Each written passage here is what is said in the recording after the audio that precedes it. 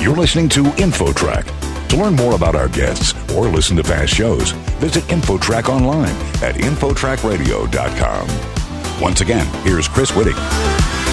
Mental health problems in the population have increased dramatically in recent decades, and here to explain and offer possible solutions is Dr. Bonnie J. Kaplan, co-author of The Better Brain, How to Overcome Anxiety, Combat Depression, and Reduce ADHD and Stress with Nutrition.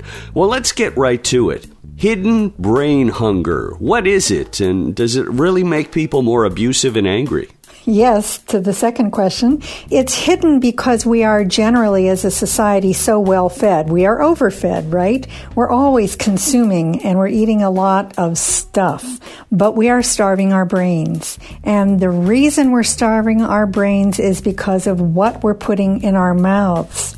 They're just appalling numbers that have come out in the last 3 months from the United States, showing that in people under the age of 19, 2/3 of the stuff that people are putting in their mouths is ultra-processed products, which means there are no vitamins and minerals to speak of in them. And if you're over 19, the number is 57%. So adults aren't doing much better. Over half of what we westernized societies are putting in our mouths lacks the stuff that our brain needs to function, but certainly fills our bellies. And what about multivitamins? Is taking a vitamin going to counteract that problem or not really? Well, my co-author for the book, Julia Ruckledge, and I are both food-first people. So it doesn't make sense to keep eating stuff that is not feeding the greediest organ in our body, our brains, and just add a whole bunch of pills on top of that. That makes no sense as a first step. So first of all, we really do need to teach people how they can save money and be healthier and have clearer thinking in their brains once they move to whole foods, real foods like an apple, not processed apple products, but real foods. Well, if we're eating produce, for example, we hear about soil depletion, where the farm fields don't have the resources to really put the right nutrients into the food that's growing. Is that a factor? Yeah, I'm really glad you asked that. It is something to be very concerned about, and a lot of the people who are in the regenerative agriculture movement are concerned and are trying to improve the microbiome, the microorganisms that are in the soil. But we also have to get the glyphosate out of the soil, because the glyphosate, which is, it's saturating, they say 97% of our arable land in North America, is binding up the minerals, which prevents the plants from absorbing them. And we need those vitamins and minerals. So yeah, it's a real concern, but it doesn't mean you shouldn't eat whole food, okay, Chris? You have to work a little harder to eat even more and better food in your diet. Our guest is Dr. Bonnie J. Kaplan, co-author of The Better Brain, How to Overcome Anxiety, Combat Depression, and Reduce ADHD and Stress with Nutrition. Bonnie, does the need for micronutrients vary between people? In other words, are some brains maybe more vulnerable to this problem? Well, we have very good reason to believe so. Julia, my co-author, and I have done a lot of the studies. There are like 50 studies that the media has just been ignoring, where we take people who are, in fact, eating pretty decent diets often, and we give them broad-spectrum micronutrients. That means the whole range of roughly 15 vitamins and 15 minerals that we know we've inherited to need.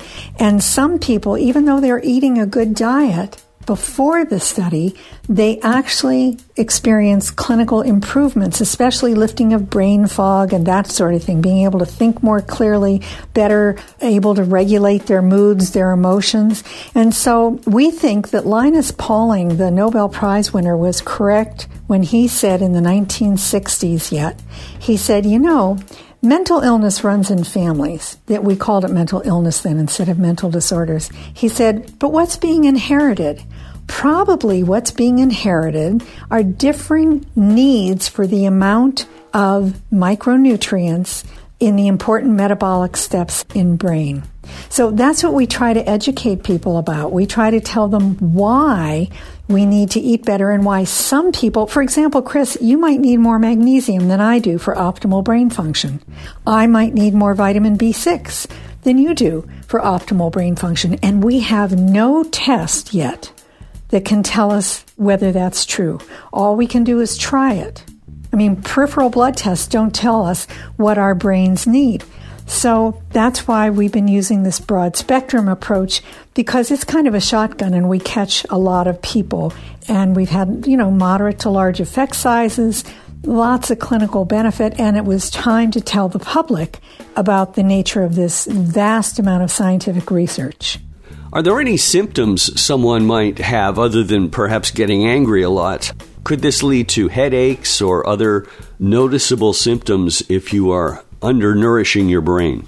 Well, it's very interesting. When you improve the micronutrient intake in your diet, or perhaps with nutrient supplements, you're not fixing just a single symptom, or you're not getting at a single diagnostic category or constellation of symptoms. When you improve your brain health, we hear reports of all kinds of improvements. Some people, yes, do report fewer headaches. Some people report less constipation, better bowel function, better sleep, better mood regulation is the most common thing, less irritability, explosive rage, etc. But raising the brain fog, thinking better, feeling calmer, it's all individual. But yes, we hear those reports all the time. How about the use of alcohol and recreational drugs? Does this tap the nutrients in the brain or use them up more quickly, or is that a factor in all of this? Yeah, that is a very good question. I think the public needs a book like ours written about alcohol use, for example. That people don't know it's the third highest carcinogen after nicotine and asbestos. If people knew that, don't you think that there would be less drinking? I don't know, Chris. I still have faith in human nature that once they understand, once they're really educated, they will change their behavior. As for whether those things actually drain your body of nutrients, I don't think I have adequate evidence to answer that directly, but certainly it complicates things if you're trying to help someone improve their mood and they're taking a mood-altering substance, then that gets kind of complicated. Certain populations in the world seem to live very long lives, and they tend to be in rural areas. Is that perhaps a factor with their diet, where there's not fast food restaurants that they go to every day? There's a lot of cross-cultural research, and of course I know more about brain health than about physical health, but there certainly is a lot of research about longevity in populations who are eating real food as opposed to the ultra-processed chemicals, which are 80% of what's in our grocery stores. Isn't that amazing? 80% of what's in our grocery stores, at least, is ultra-processed, meaning that there are very, very few micronutrients.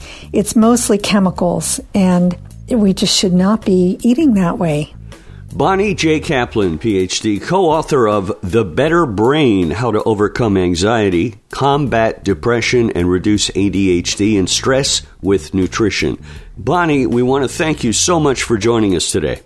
Thank you very much, Chris. It was a pleasure talking to you. You're listening to InfoTrack, a production of Syndication Networks of Chicago.